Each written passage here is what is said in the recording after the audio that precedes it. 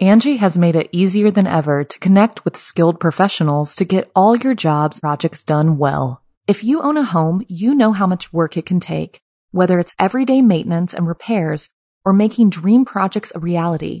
It can be hard just to know where to start, but now all you need to do is Angie that and find a skilled local pro who will deliver the quality and expertise you need. Angie has over 20 years of home service experience, and they've combined it with new tools to simplify the whole process. Bring them your project online or with the Angie app, answer a few questions, and Angie can handle the rest from start to finish or help you compare quotes from multiple pros and connect instantly, which means you can take care of just about any home project in just a few taps. Because when it comes to getting the most out of your home, you can do this when you Angie that. Download the free Angie mobile app today or visit Angie.com. That's ANGI.com. The following program is a production of Chilling Entertainment and the creative team at Chilling Tales for Dark Nights, and a proud member of the Simply Scary Podcasts Network. Visit simplyscarypodcast.com to learn more about this and our other weekly storytelling programs, and become a patron today to show your support and get instant access to our extensive archive of downloadable ad-free tales of terror. Thank you for listening and enjoy the show. If darkness is what you're after, seek no more your search is through. You haven't found the darkness, traveler. The darkness has found you.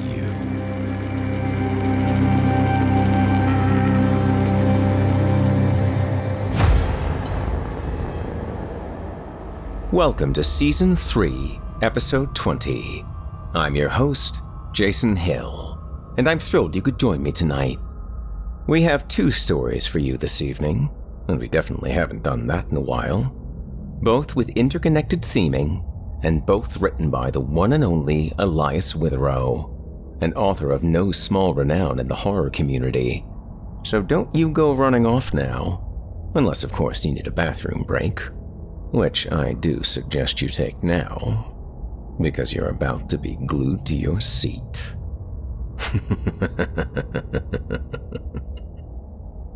You're listening to the standard edition of this program. If you'd like to show your support and enjoy ad-free versions of this and all our other episodes, as well as hundreds of tales from our audio archives dating back to 2012, visit simplyscarypodcast.com and click Patrons in the upper menu to sign up today to get instant access from our friends at Chilling Tales for Dark Nights. Thank you for your support. Now, allow me to escort you to a place where the sun dies and nightmares come to life, where those who seek the darkness need look no further. Welcome, listener, to the Horror Hill. You haven't found the darkness. The darkness has found you. And now, without further ado, from author Elias Witherow, I give you The Old Horns.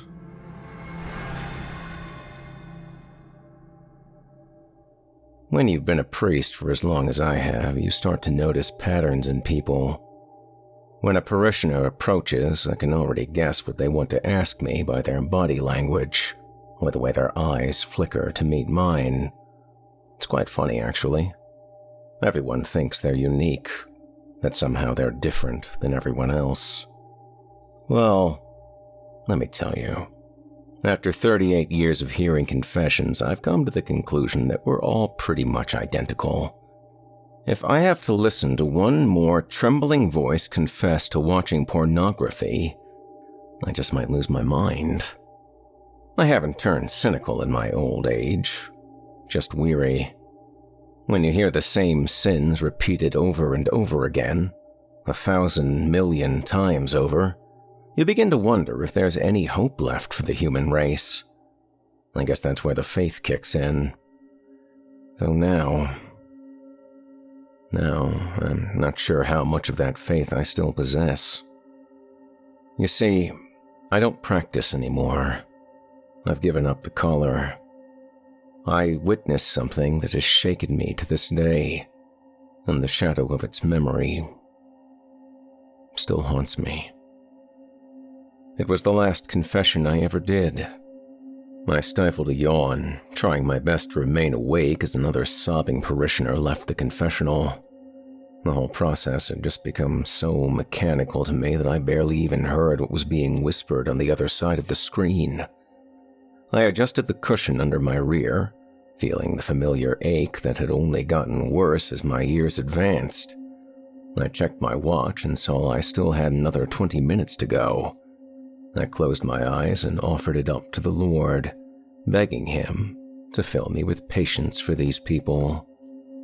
I heard the familiar creak of wood on the other side of the screen as yet another sinner took their place. I ran a hand over my weary eyes and then spoke into the screen. "In the name of the Father, the Son, and the Holy Spirit," I recited, making the sign of the cross. A male voice whispered to me from the other side, "Forgive me, Father, for I have sinned. This is my first confession." I shifted the cushion beneath me, annoyed at the distraction, and tried my best to focus on the man. "Do not be afraid, my son. Tell the Lord what you have done."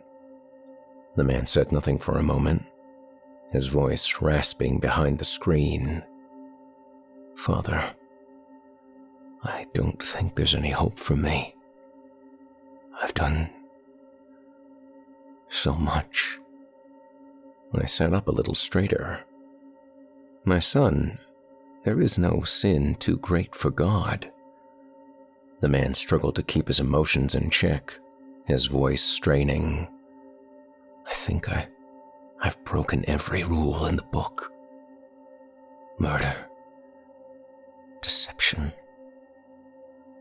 lust." The mention of murder sent a cold icicle shooting up my back. "You killed someone?" I asked, voice hardening. This was a serious confession, one I had never heard in all my years in the booth. I could hear the man begin to fall apart, shame and grief washing his words in sorrow. "I've killed so many people." My heart was racing in my chest. "Who have you killed? When was this?" The man sniffled. "It was a long time ago. I've been on the run for so long, I don't know what to do anymore. My life is a lie, one big fake advertisement for something I'm not." I leaned into the screen, voice stern. "Have you thought about turning yourself into the police? Coming clean will surely ease the weight of your sins. I can hear it in your voice. You are suffering." The man started to cry. "You have no idea." I knew I had to be delicate here. "Son, the Lord's love is endless. He can forgive you these transgressions if you show him how truly sorry you are." The man surprised me by barking a laugh. "Oh, his love is not endless." I swallowed, treading carefully. "I know it's hard to understand, to accept, especially when you're feeling so low, but hear me, nothing is too great for the Lord. His wisdom and love for you are deeper than the oceans and broader than the universe, and he wants you to know that, to feel that in your soul." The man was recovering and he snorted behind the screen. "Oh, you couldn't be more wrong." Slightly frustrated, I pressed him. "What makes you say that?" Suddenly, the man's voice filled the entire booth, a deep rumble that shook me to the very core of my soul. "Because I am your Lord." I blinked, my head spinning. This was new. Just what kind of person was I dealing with here? I suddenly realized that the mental state of this person could be seriously compromised. After a moment, I decided to play along a little longer. "You're the Lord. I can hear your doubt." I sniffed. "Well, forgive me if I'm a little cautious around someone who proclaims they're the Son of God." "There is no Son of God," the man said, irritated. "Just me. You guys made up all that Jesus bullshit. I had nothing to do with that." My mind was spinning as I tried to keep up. "Okay, so who are you really? And what are you doing in my confessional?" The man exhaled. "I just told you who I am. And I'm here to make peace before I die. Or whatever happens to me afterwards. I don't really know how I die. I never really thought about it before. I decided it was time to start steering the ship back on course. When a soul dies in the good graces of God, it gets sent to heaven." The man laughed. "Oh no. Oh no. You are wrong. You are all wrong." "What are you talking about?" I asked, feeling anger begin to stir in my chest. The man's voice dropped low. "Heaven is fucking gone." I cocked an eyebrow, the seriousness in his voice giving me pause. "What do you mean, gone?" His tone remained the same, a low rumble. "It got wiped out a long time ago. There's nothing left." For reasons unexplainable, I began to feel uneasy, a sinking dread that was just beginning to form in my stomach. How is that possible? God is almighty, the devil can never best him," I said. The man slammed his hand against the wall, causing me to jump. "There is no devil! There never was! I don't know where you people got that, but it wasn't from me. There is just myself and heaven. No angels, no saints, nothing. I created a place for you, and I created a place for me. Then I sat around and watched my creations, all from the comfort of my home, my heaven. Every once in a while, I'd poke my finger in and stir up some shit, cause a little disaster or something, just to see how you'd react. If heaven is gone, where do our souls go when we die?" I asked. "Oh, I have no idea," the man said. "I don't even know if you have a soul. I certainly didn't give you one. Why would I? I made you so I could have something to do. When you die, 3 more people take your place, and I watch the circus go round and round. I have to say I'm impressed with the human race. You all have really come a long way. I never dreamed you'd create such wonders." Something outside the booth in the sanctuary crashed, but I ignored it, the man drawing all of my attention. Why are you here?" I repeated, mind blanking at the absurdity of what I was hearing. The man's voice turned quiet, an edge of unease now. "Because I'm going to die soon. I can't hide down here much longer. They know where I am, and they're getting so close." "Who?" The man collected himself before whispering, "The old horns." I could hear the shuffling of feet echoing outside the booth as people began to leave, probably annoyed at the long confessional, but I didn't care. Something about this man held me and terrified me. Angie has made it easier than ever to connect with skilled professionals to get all your jobs projects done well. If you own a home, you know how much work it can take, whether it's everyday maintenance and repairs or making dream projects a reality. It can be hard just to know where to start, but now all you need to do is Angie that and find a skilled local pro who will deliver the quality and expertise you need. Angie has over 20 years of home service experience, and they've combined it with new tools to simplify the whole process.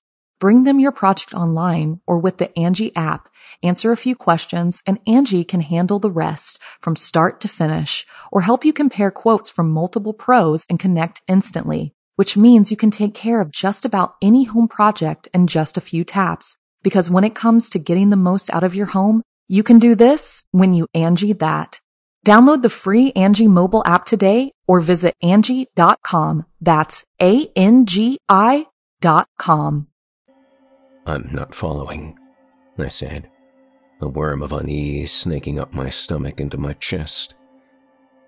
I thought you said there was just you and us. I thought you said the devil didn't exist. He doesn't, the man hissed. This is something else entirely. I have no idea what they are or where they came from. The logical part of me begged to end this conversation, but I couldn't let it go. What do they want with you? The old horns. Fear entered the man's voice. I don't know. They just showed up in heaven one day, taking me completely by surprise. They destroyed everything. Their power and wrath were more furious than anything I have ever seen before. I had no choice. I ran. You ran? And came to Earth? I asked. I had to, he said. Where else is there to go? I don't know anywhere else but your world and mine. I have no clue where these entities came from or how they found me, but there is no stopping them. They will be here soon. I can't hide forever. I exhaled, trying to collect my thoughts. Okay, so, say hypothetically this is all true. Why would you come here to confession if you're God? What do you need to apologize for? The man was silent for a moment, and then said softly, Isn't this what you're supposed to do before you die? Truth be told, I have no idea what will happen to me when they catch up. But I'm scared. I'm really scared. I've done a lot of bad things, and this just seemed like the right thing to do. He trailed off miserably. I'm not the all-loving, wonderful God humanity thinks I am. I've done things to you people that sicken me. I don't know why I did them, but I did. You can look back on history and probably pick out the events I had a hand in. They're pretty obvious. You know how people always say, why would God let that happen? Well, it's because I'm an asshole. And I'm sorry. I'm sorry for all the shit I've made people go through. You didn't deserve it. I kept pushing the envelope, and you Christians never lost faith in me. You would find ways to make sense of it all. Always giving me the glory. Oh, shit. I'm so sorry. I didn't say anything. The weight of his words collapsing in on me like the walls of a cave, trapping me in their conviction. How could I believe any of this? It was nonsense. And yet, another crash echoed in the sanctuary, and this time I took notice because it filled with silence. "Oh no," I heard the man whisper, fear stirring his voice. "What's wrong?" I asked quietly. I heard the shuffle of a curtain and then the creak of wood. "They're here." I swallowed hard. "Who?" "The old horns." Something dropped into the pit of my stomach, and I was suddenly very on edge. I leaned forward, one hand resting on the curtain in front of me. "Don't open it. Do not look at them," the man hissed. "Why?" I whispered, my voice unsteady now. "Just don't," he said urgently. "My time here is done. I'm at the end of my road. Stay in your booth until you hear silence again. It will be safe then." "This is insane," I whispered. "There's nothing out there." The man leaned into the screen, his voice earnest. "I know I have no right to ask this of you. But please, have faith in me. One last time." My hand remained frozen, my sweaty fingers plastered to the curtain. I was paralyzed, torn between the madness of his story and the horrific, sinking feeling I felt in my chest. "Please," the man begged now. "Absolve me of my sins and I will leave you all alone. Forever." Voice shaking, mind spinning, I released the curtain and turned to the screen. Something moved outside the booth, a scraping sound across the marble floors. I made the sign of the cross, voice trembling. "I absolve you of your sins. Go in peace." The man exhaled heavily, relief filling him. "Thank you, Father. Thank you." Suddenly, a noise blasted through the church so loud I had to cover my ears, my heart leaping into my throat. It was the blast of a low horn, a long single note that rattled me to the bone. As the sound faded, a drop of sweat ran down my face. "What in the hell?" "It's time," the man said. "Wait!" I cried, pressing my face against the screen. "Don't go out there. Please!" The man's voice softened. "Maybe this is how it was supposed to be. I never sent someone to die on a cross for your sins. But I do love you. I love all of you. And I cannot thank you enough for keeping me company all these years. You truly are an incredible people. God bless, Father. God bless." And then I heard the curtain rustle as he stepped out into the sanctuary. His footsteps echoed away from me, and I slammed my hands over my ears again as another horn sounded. My breath blew sour across my tongue, and I sat panting, waiting, sweat rolling down my spine. I heard the man speaking to something, but I couldn't understand him, his voice muffled.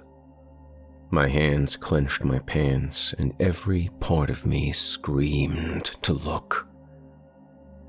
But I resisted, teeth grinding together as I squeezed my eyes shut. I began to count in my head, desperately needing to focus on something. 1, 2, 3, 4. Another ear-splitting horn sounded off, the low note so loud I heard the confessional booth creak against the blast. 5, 6, 7, 8, 9. I opened my eyes. I had just felt something change. Something in the air. A shift in energy. A draining of something that was no longer there. I sat panting for a few moments longer and then let out a long breath, releasing the tension I had been holding inside of me. Cautiously, I reached out and grasped the curtain in front of me. I stood, my old bones sighing, and dragged a shaking hand across my brow. I opened the curtain, and the sanctuary stood empty. Not long after that, I gave up the cloth. I just couldn't do it anymore. Something about that day shook me to the very essence of my being. I've discussed the event with a couple of other priests, and they just don't understand. I don't blame them. When I recite my story, it sounds like the ramblings of a madman. Who would alter their life so drastically based on one interaction? Especially considering the circumstances. But I have, and I don't regret it. Something about prayer just feels so empty now. I don't know what's going to happen when I die. In truth, no one does. But what I do know is what I felt that day inside the confessional. That was real. When I strip away everything else, all the questions and oddities, that twist in my gut is what remains. I can't explain what I witnessed. I can't rationalize the bizarre sounds I heard. I can't reenact the conviction I heard in that man's voice. But it was there. And it was real. And that is what I have put my faith into. Apartments.com has more pet-friendly rental listings than anywhere else. So, finding the perfect place is easier than ever, and so is finally moving in together. Just the two of you. It's a big step. Lots of new responsibilities, lots of adjustments. Most likely, they'll wake you up at odd hours to go to the bathroom, and you'll most definitely find yourself in trouble coming home late for dinner. They might even unroll all your toilet paper next time. It's just what happens when you two find a new place together. But you're not doing it because you feel like it. No, you're doing it because you love them, because they're family. And that's why Apartments.com has the most pet-friendly rental listings on the internet, so that you and your furry family can find the perfect new place together. Apartments.com, the place to find a pet-friendly place.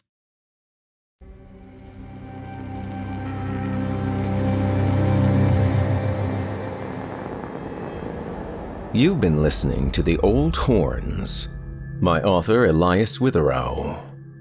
Oh, maybe you thought it ended there. Well, you clearly skipped the intro then. But I know you're busy. And I'm also happy to disappoint because we've got one more tale for you this evening. And on that, I'd like to note that the following story contains scenes of violence that some may find upsetting.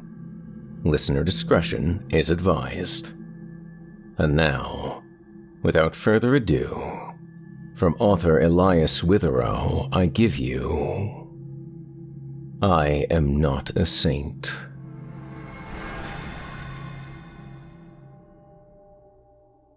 I've had an effect on people ever since I was a child. I can't explain it, and it's driven me to the brink of insanity. I never asked or prayed for it. In fact, I don't even know if I believe in God. But the circumstances around my unique condition aren't natural, or even human. There was a time when I thought I had been cursed with some kind of spiritual intervention. Even if that were the case, I don't know what purpose it would possibly serve. I first noticed I was different when I was in kindergarten. I was engaged in some minor dispute with another boy in class. I don't even remember what we were fighting over. But I got angry and punched the kid in the face. He went down, clutching his mouth, and began to cry. His lip began to bleed, and instead of just lying there, though, he got up, wiped his eyes, and gave me a hug. The teacher saw it happen, and I thought I was going to be punished, as I should have been. Instead, she praised me for doing the right thing, and the next day my class had cake in my honor. Even at that age, this confused me.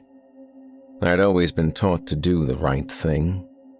Respect others, listen to your elders. Television, media, literature, and outside social interactions built the same constructs of normal human behavior we were all supposed to abide by. I saw others getting in trouble for acting out, for talking back, or for being violent. But never me. I was always the exception. Whenever I did anything bad, I was applauded, admired, and rewarded. This led to a very confused upbringing, as you can imagine. The constant positive repercussions of my bad behavior seemed to exist in a bubble, and were judged by a set of rules that were not only alien, but incomprehensible. As I grew up and went through school, I began to test the limits of what I could get away with. And no matter what I did, my seemingly immortal morality remained unstained. I was gifted countless things, praised by other parents and admired by teachers and peers. It was madness, and I had the self-awareness to realize that. One time in 4th grade, I wanted to trade lunches with one of my friends. He refused, and so I knocked his food to the ground and stomped it to mush. Terrible, right? Well, some teachers saw that, and what did they do? They went out and got me exactly what I wanted from the store and presented it to me in front of the whole class. They all clapped. They all smiled. Even my friend, the one I had attacked, told me he was glad I was his buddy and invited me to his house after to play Xbox. In 7th grade, there was a girl I had a crush on. I tried to kiss her, but she told me she didn't want to. So I grabbed her by the shoulders and shoved her against the wall and screamed in her face. Told her she was ugly, and I didn't want to kiss her anyway. She started to cry, but after a moment she wiped her eyes and told me she didn't deserve someone as great as me. A teacher had seen the whole thing and pulled me to the side. She told me I had been brave and acted with maturity. She led me into an empty classroom and showed me her tits. Then, she let me touch them. I knew I could do whatever awful thing I wanted to her, and so I twisted one of her nipples as hard as I could, digging my nails into her soft flesh. She started to bleed, and I could tell she was in pain, but I didn't stop. Not until she began to sob. I should have been locked up for something like that. My teacher kissed me on the mouth afterward and told me I was a good boy, that she wished her own son would be more like me. And the insanity of that statement is that if her son did what I did, he'd get into a hell of a lot of trouble. He'd be sent to counseling, pumped full of medication, shipped off to a school for troubled kids. I saw it all the time. People doing things I did every day, and getting punished for them. High school hit and I turned into a monster. I felt invincible. The moral bridge I had been trying to balance myself on completely collapsed during that time. I stole whatever I wanted, skipped class as often as I pleased, beat up kids I didn't like, and fucked whoever I had a passing horny thought about. I was a tornado of unrest, angst, and carelessness. Why? Because I never had to deal with any kind of fallout. I was always slapped on the back, given a toothy grin, and told what a swell guy I was. During my first year of college, I hit celebrity status because I ran over one of my professors with my car. I hated the guy. Not because he did anything to me personally, but because he always smiled at this junior I had a crush on. So I waited for him one night in the parking lot and ran him down. It took a couple of passes too. I heard his bones break beneath me, his screams, and that awful whine of my car as it struggled to get over his mangled form. Before he died, I went to his side and watched him take his last breath. Around a mouthful of blood, he smiled and thanked me. I caved his head in with my heel. The next day, there was an article in the paper about what I had done. What was the headline? Local hero stands up to biased teacher. Sure, they buried him and people were sad, but there was never any anger. Even the professor's family held no ill will. In fact, they called me soon after and told me they respected what I had done and apologized for the dead man. It was then, that night, that I began to wonder if I was a god. By the time I hit my 20s, I was almost always in the news. My face was plastered to hundreds of billboards. My name was on the cover of dozens of magazines. Everyone looked up to me, praised me, practically worshipped me. I was given money, cars, houses, boats, whatever the hell I wanted. All I needed to do to get these things was something terrible. Didn't like my Miami mansion? No problem. I kidnapped a popular pop star at one of the clubs I frequented and tortured her in front of a webcam. I broadcasted it live on my website, something that had been set up for me for just such an event. The next day, a billionaire from Italy called and told me I had inspired him, that my actions had moved him, brought him to tears. He gave me a 12-bedroom house on a 40-acre plot of land. When I was 25, I lusted after a famous movie star. We'll call her Fran. I met her at a high society party I had been invited to. Flashy cars, expensive clothes, cigar smoke, and plastic smiles.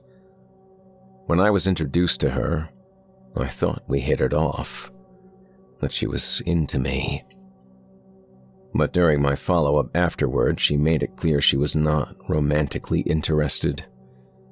Sure, she respected and thought the world of me, but so did everyone else. I couldn't make people love me. I couldn't make them want to be with me, share a life with me. I was an icon to her, nothing more. Her rejection sent me into a spiral of depression and hatred. I wanted to kill her for turning my affection aside, because that's just what I fucking did. That's how I dealt with things. That's how I had obtained everything I had ever wanted. Destroy, kill, steal, fuck, rape, and watch the masses bow down before me in admiration. Watch them shower me with every material thing I could ever want. So what did I do? How did I cope with this loss of connection I so desperately wanted? I went to her parents' house and put a gun to her father's head. I made him call Fran over to the house. When she arrived, I made her take off all her clothes and pretend she was a cow while I jerked off on her back. All the while, I kept the gun to her father's head and made him watch. After I ejaculated, I made Fran's mother lick it off her skin, and they thanked me the whole time, eyes shining with sickly veneration. Even Fran, who held no desire for my attention, smiled at me, and, for a second, I thought I saw a shadow of love in her expression. Or whatever I thought love was. I misinterpreted it. I mistook it. I thought I was winning her over by being the monster everyone wanted. So I shot her father in the head, blew his brains out all over the floor. Screams followed, but were cut short as glistening eyes widened and glorified expressions of worship took over. I went to the kitchen and got a knife. I thought I was on a roll. That look in Fran's eye, it was growing brighter. Perhaps I had to push things even further. I sat down in a chair and got Fran's mom down on her knees and pushed her head into my lap and sold it off. I never broke eye contact with Fran, who just watched, mouth agape, her eyes glowing with absolute wonderment. When I was finished, I pushed the headless corpse away and asked Fran to marry me. She just shook her head, saying nothing, tears running down her face with a smile so big I could have shoved her mom's severed head into it. I left, overwhelmed with a sense of loss so great I thought I would die beneath it. I spent the next month locked in my LA mansion. I drank myself to death and injected every kind of poison I could find into my veins. I blanked out, zoned out, took off to some other place. When I came out of my daze weeks later, the president wanted to meet me and shake my hand. A film crew wanted permission to make a documentary about me. My mailbox was flooded with money I didn't need, items I didn't want, and praise I did not deserve. It made me sick. It made me enraged. Why was I like this? Why was I able to get away with this? Why didn't anyone punish me for my actions? Why did I sit at the top of the world and feel so goddamn hopeless? Why didn't anyone fucking love me? What was I doing wrong? It may seem obvious to an outsider, but to me it was chaos. It was around that time that I noticed the man with the bandaged face. He was coming out of a store I had just robbed, my pockets stuffed with cigarettes, junk food, and energy drinks. He was leaning against my car, arms crossed, dull eyes poking out from white cloth. His appearance stopped me dead in my tracks, a sudden tremor running through me. He was wearing a black button-up, jeans, and looked completely normal except for his wrapped features. He apprised me without any expression, our eyes meeting and locking. He didn't move. He didn't speak. He simply reclined casually against my car, as if waiting for me to do something. And something told me, something warned me, whispered, that I needed to stay away from him. So I turned down the sidewalk and strode in the opposite direction, heart inexplicably racing. I chanced to glance over my shoulder and felt my blood turn to ice. He hadn't moved, but he was still watching me. As I put distance between us, a horrible familiarity began to emerge from the depths of my memory. I had seen this man before. In that moment, I couldn't place it, but I knew I had seen him before. His presence jarred my memory, dug at it with insistent certainty. It was like a layer of my past suddenly unfolded, revealing a trail of hidden encounters. I ripped open a pack of cigarettes and lit one as I walked, racking my brain for some clue. It wasn't until my second smoke that I remembered. I stopped and stared, horrified, into the middle distance. The pieces fell into place. The memory rebuilt itself. They were so fleeting, so minute that I almost lost them again. My 6th birthday party. I was at a pizza parlor with my friends. The man had been there, sitting alone at a table in the corner. 12 years old, going to the movies. He had sat a couple of rows behind me. It had been a horror movie, and I thought it was just some weirdo who had dressed up for it. I had made fun of his bandaged face to my friends. We all laughed loudly. High school, during the bad times. My neighbor's dog had been barking all night. It kept me up. I had gone down that morning and killed it with a shovel. When the deed was done, I looked across the street, my hands splattered with blood. The man had been there. He was across the street, hands in his pockets, watching me. He stayed like that until I went inside. 22, drunk as hell, stumbling through a bar, punching anyone who got in my way as I staggered to the bathroom. I had thrown up. Blearily, I remembered he had been sitting in the adjacent stall, door open, hands resting casually on his knees. He never said a word to me. And now this. Here. He was back. And I had no idea what the hell he wanted, or who he was. I just knew, felt, that he was a danger to me. I managed to get back to my apartment without another sighting and made an impulse decision to fuck off to Europe for a couple of months. Within the day, I was on a private plane throwing back expensive bourbon and staring out at the Atlantic Ocean.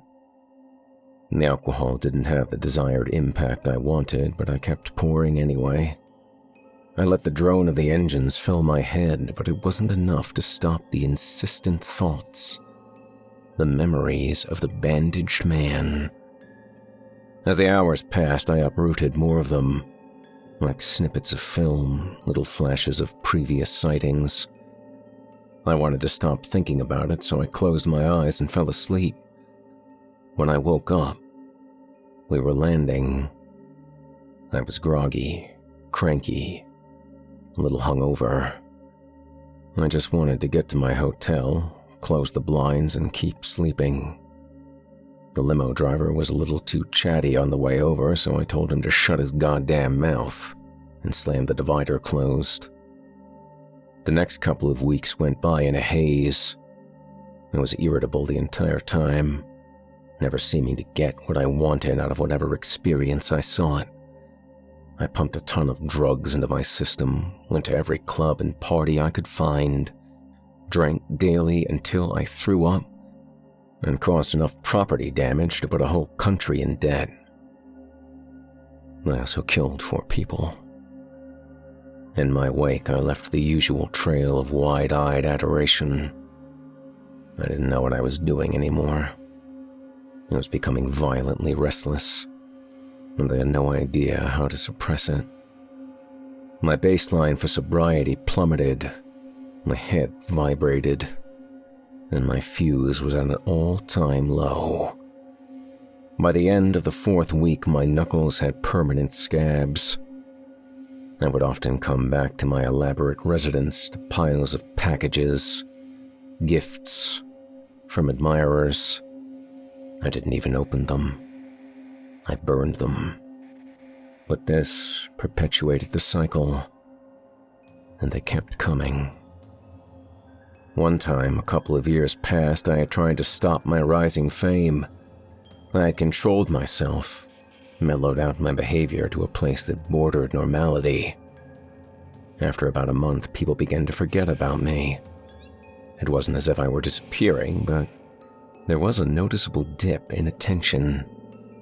The money stopped coming in. The cars, boats, and offers began to dry up. All because I was trying to do the right thing. What I knew I was supposed to be doing. But after a lifetime of attention and freedom, this new reality was both alien and terrifying to me. I was becoming invisible. And so I did what I knew how to do, what I was rewarded for. After 6 weeks of clean living, I went on a horrible spree. I picked an apartment building at random and went inside with a knife and an axe. Not many people made it out. After, if they did, it was usually because I shoved them through a window. These weren't people to me. That was an outlook I had parted ways with long ago. These were paychecks I was cashing in.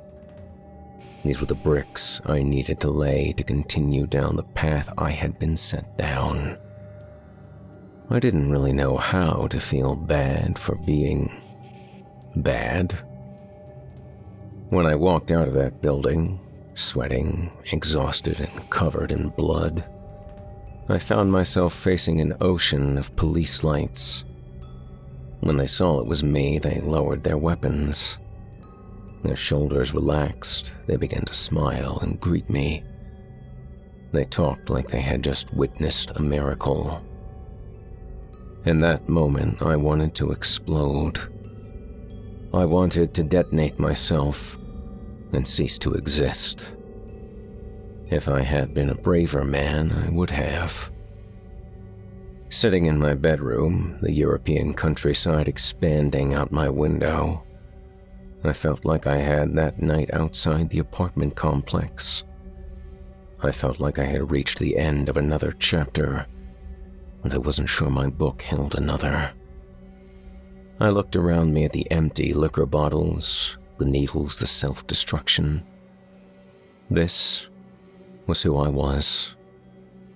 This was what I had built for myself. The world lay at my fingertips, and all I had to do was punch it hard enough to bleed. I covered my face with my hands, feeling hollow. A knock came at the door. I looked up, eyes bloodshot. Without thinking, I walked across the room and opened it. The man with the bandaged face stood in the doorway. My eyes went wide, and I took a step back, almost tripping over an empty tequila bottle. "You," was all I whispered before he came in, closing the door behind him. He didn't ask for permission. He soared across the room and settled onto the bed, sitting quietly at the edge, as if waiting for me to gather myself enough to hold a conversation. I just stood staring at him with my back against the door. Finally, he turned his head enough so that our eyes met between his bandages. "Been looking for you," he said after a moment, his voice all edges and canyons. I didn't move from the door, my heart slogging past the shit in my system. "Why are you following me?" "Because we need to have a conversation." "I have nothing to say to you." "Well, I have things I need to say to you. So come over here and sit down. I'm not going to hurt you." Hesitantly, I skirted the corners of the room and slunk over to a chair opposite him. Our eyes never broke their connection. He didn't seem threatening, but he also wasn't smiling beneath his bandages. We stared at one another for a moment before he spoke again. "I am pretty disappointed in you." "Excuse me?" "I said I'm pretty disappointed in you. You've gone completely off the deep end." I shook my head, confused. "What the hell are you talking about?" He leaned forward, lacing his fingers together beneath his chin. "They expected better." My eyes turned to slits. "Who?" "The Old Horns." I sat back, cocking an eyebrow. "I'm afraid I have no fucking clue what you're talking about." The man with the bandages didn't move, his voice low. "But you know that you're different than everyone else, correct?" "I feel like that's pretty obvious." "They chose you," the man continued. "Picked you out of a metaphorical hat. And what have you done with your moral freedom?" The fear I had felt earlier began to ebb away, replaced by a rising anger. "Look, pal, you better start explaining this nonsense quick. I don't really have a whole lot of patience these days." His eyes went empty. "Clearly." "Who the fuck are you?" I snarled. "Someone who's been gifted the burden of watching you all these years. I can't tell you how many times you've let me down.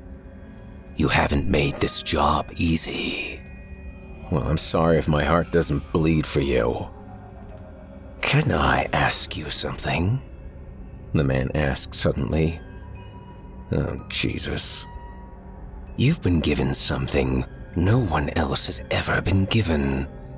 Complete lack of moral boundaries."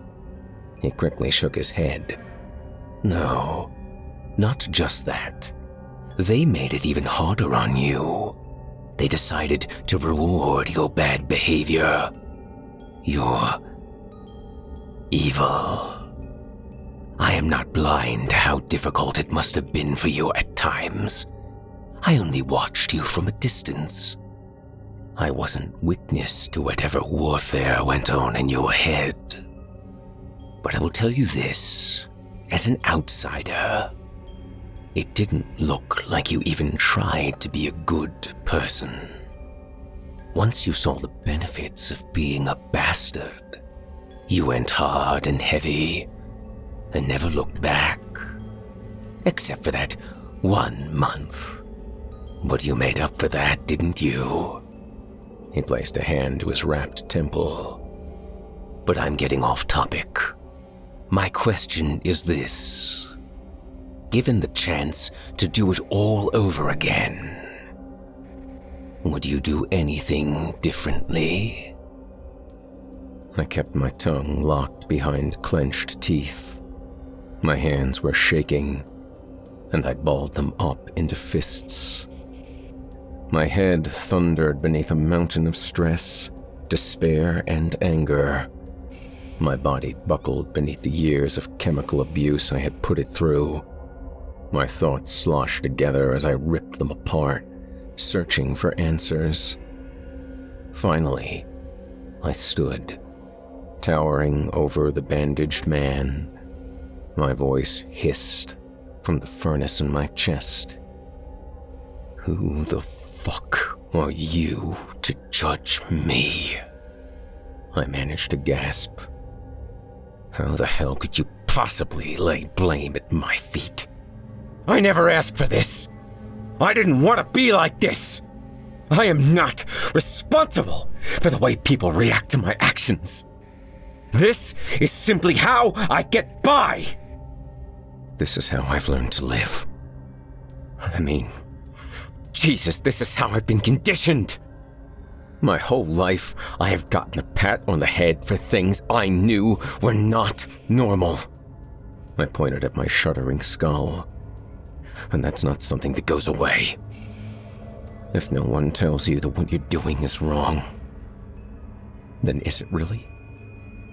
The bandaged man stood, facing me. I could smell something sour beneath his wrapped face. Of course it is, he whispered. And you've known it this whole time. Get out, I snarled, pointing toward the door. I don't ever want to see you again. Oh, I'm not going anywhere. I bared my teeth at him. I'm not someone you want to talk to like that. The man grunted, disgusted. Don't act like you're invincible. I'm already disgusted enough by you. I could throw you out the window right now, I threatened, heat rising. And in the morning someone would throw a party in my honor. And then he said something that froze the inferno in my throat. Yeah, and how much longer do you think that's going to last? I stepped away from him, faltering. What the hell is that supposed to mean? He sat back down on the bed, exhaling wearily. I think the old horns have seen enough. Something twitched in my neck. The old horns. That's the second time you've mentioned them. What is that? What exactly are you talking about? You are not a religious man. You wouldn't believe me. I stood where I was. Why don't you try me? He ran his hand slowly over his head, his fingers running over the white cloth bound to his face. They came out of nowhere. They destroyed everything. Whatever theories you have about death and what comes after, they're wrong. The old horns wiped it all out. They've taken over. It is just them now. I sat down, feeling my stomach begin to buckle. Afterlife? He raised his eyes to mine. They're testing you. All of you. You're a new curiosity, one of the last. They're debating whether they should eliminate your entire existence. And not just yours. Everyone's. My throat tightened. Do you mean? He smiled sadly. You're carrying the weight of the world on your shoulders. He looked down at his hands, and his voice sank.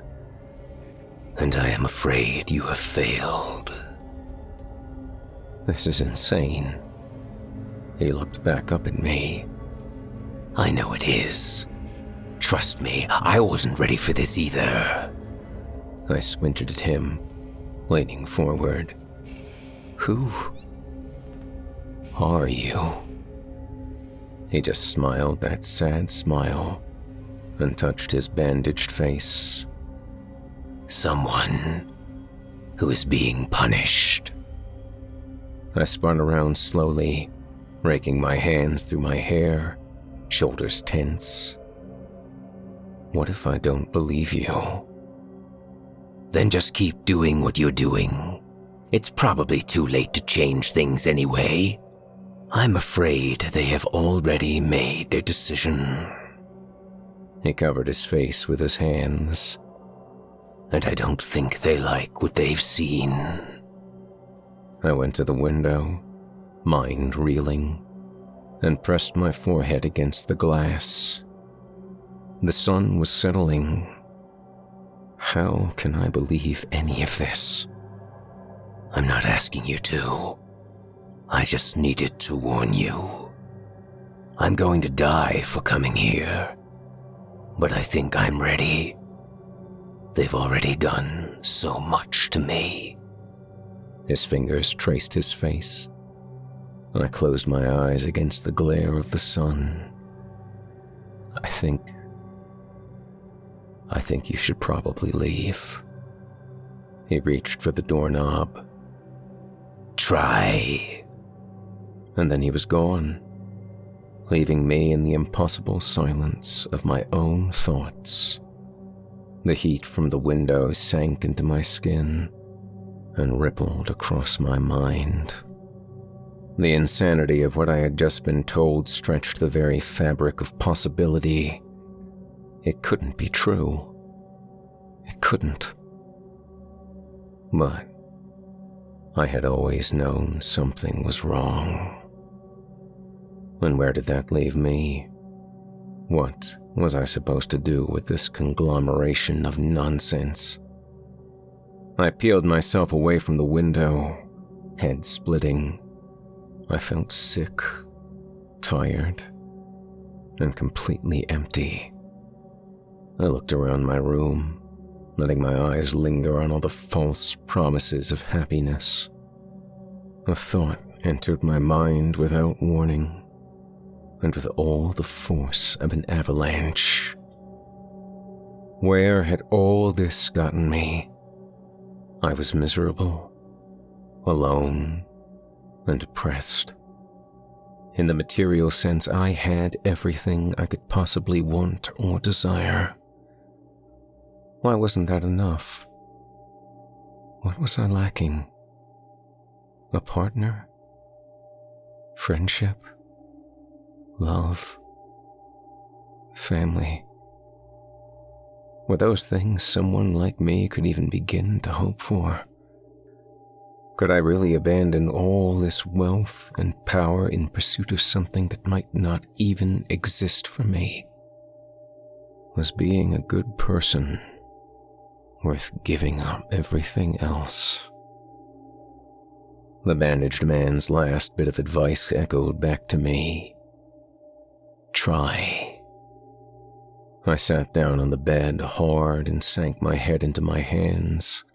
A half-empty bottle of bourbon lay between my feet. I reached down and picked it up. I unscrewed the cap and raised it to my lips. Suddenly, beyond the walls of the sky, a low horn echoed over the glowing landscape. It came from the heavens, a single long note. Eyes wide, I put the bottle down.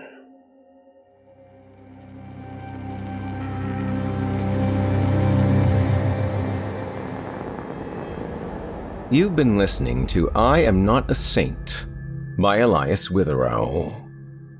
I'd like to personally thank you for joining me for this episode of Horror Hill. Don't forget to tune in again next week, when I yet again regale you with a handful of tales to terrify, plumbed from the most depraved depths of the human imagination. And also be sure to check out my expanding catalog of audiobooks on audible.com. The more I sell, the less day job I have to work, and the more recording I can do. You understand. Both of tonight's stories were written by and brought to you courtesy of Elias Witherow. Elias Witherow is a New England-based author that strives to breathe new life into the horror genre. After a slew of short fiction, Elias began work on his first novel, The Black Farm, and hasn't stopped since. Aimed at the bizarre, outlandish, and depraved, he hopes his stories disturb and entertain readers looking for something a little darker. You can learn more about Elias or enjoy more of his work at our official horror fiction website, creepypastastories.com, or at Thought Catalog. Or follow him on Facebook, Twitter, or Reddit.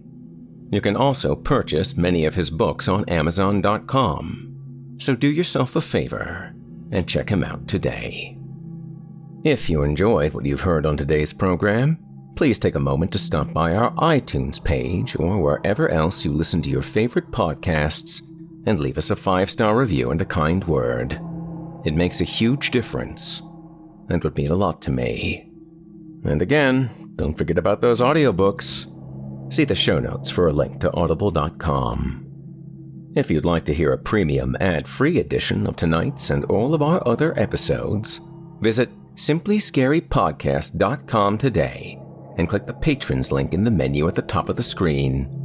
You'll find yourself at chillingtalesfordarknights.com, where you can become a patron for as little as $5 per month and get access to our entire audio archive dating back to 2012, including past episodes of this program, all of our other shows, and hundreds of standalone releases, all of them ad-free and available to download or stream. Thank you so much for your time. If you happen to use Facebook, Twitter, Instagram, or YouTube, you can follow and subscribe to Chilling Tales for Dark Nights there, where you will get all of our latest updates and new releases and have the chance to interact with us each and every week. You'll find me personally on Facebook, Twitter, and Instagram as well. Until next week, listener, when we meet up once again atop the horror hill for yet another dance with darkness, I bid you good night. Sleep tight, listener. And whatever you do, if you hear scratching at your door, don't open it. The darkness may have found you, but it's up to you to let it in.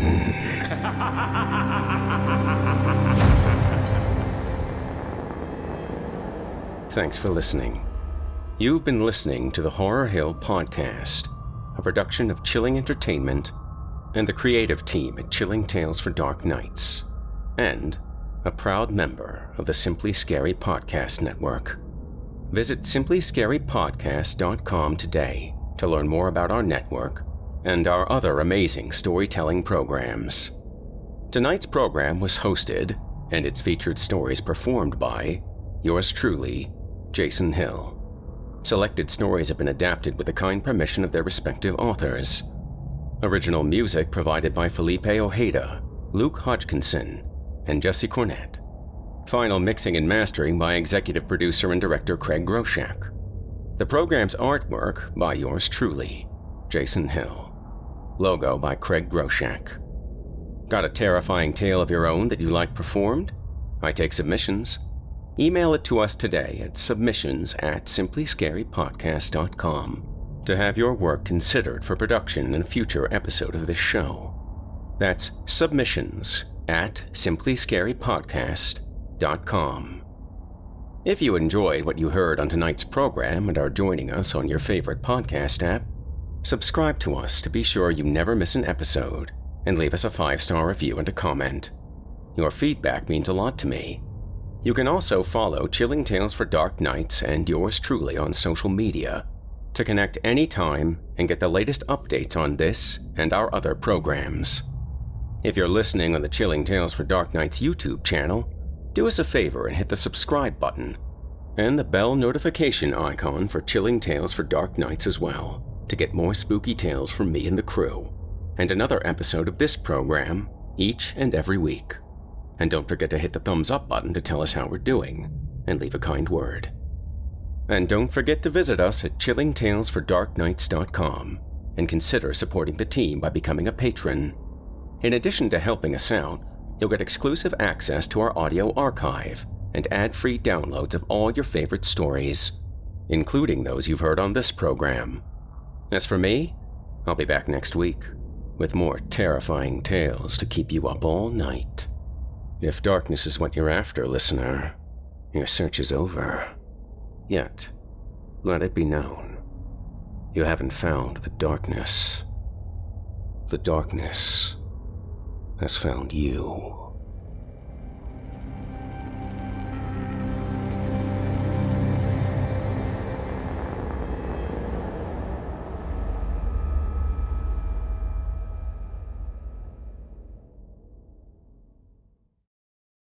Angie has made it easier than ever to connect with skilled professionals to get all your jobs projects done well. If you own a home, you know how much work it can take, whether it's everyday maintenance and repairs or making dream projects a reality.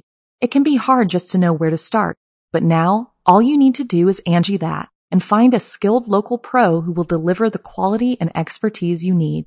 Angie has over 20 years of home service experience, and they've combined it with new tools to simplify the whole process. Bring them your project online or with the Angie app, answer a few questions, and Angie can handle the rest from start to finish, or help you compare quotes from multiple pros and connect instantly, which means you can take care of just about any home project in just a few taps. Because when it comes to getting the most out of your home, you can do this when you Angie that. Download the free Angie mobile app today or visit Angie.com. That's ANGI.com.